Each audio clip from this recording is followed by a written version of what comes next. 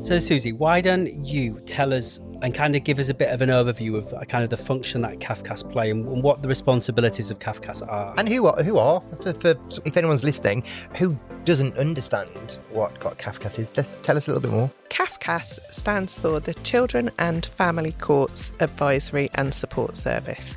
And we are there to represent the interests of children who are involved in family proceedings, lots of different types of family proceedings.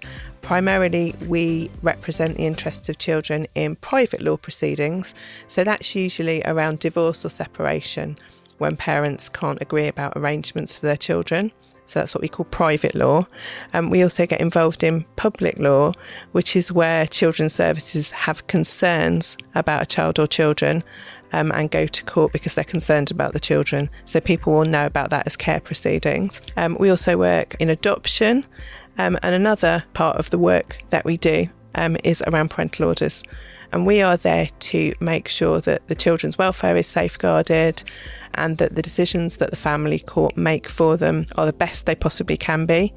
And where children are older, particularly, we make sure that their voices are heard. We talk to them, listen to them about what they want, what they feel about things, and make sure the court finds out their perspectives so that can be factored into the decision making.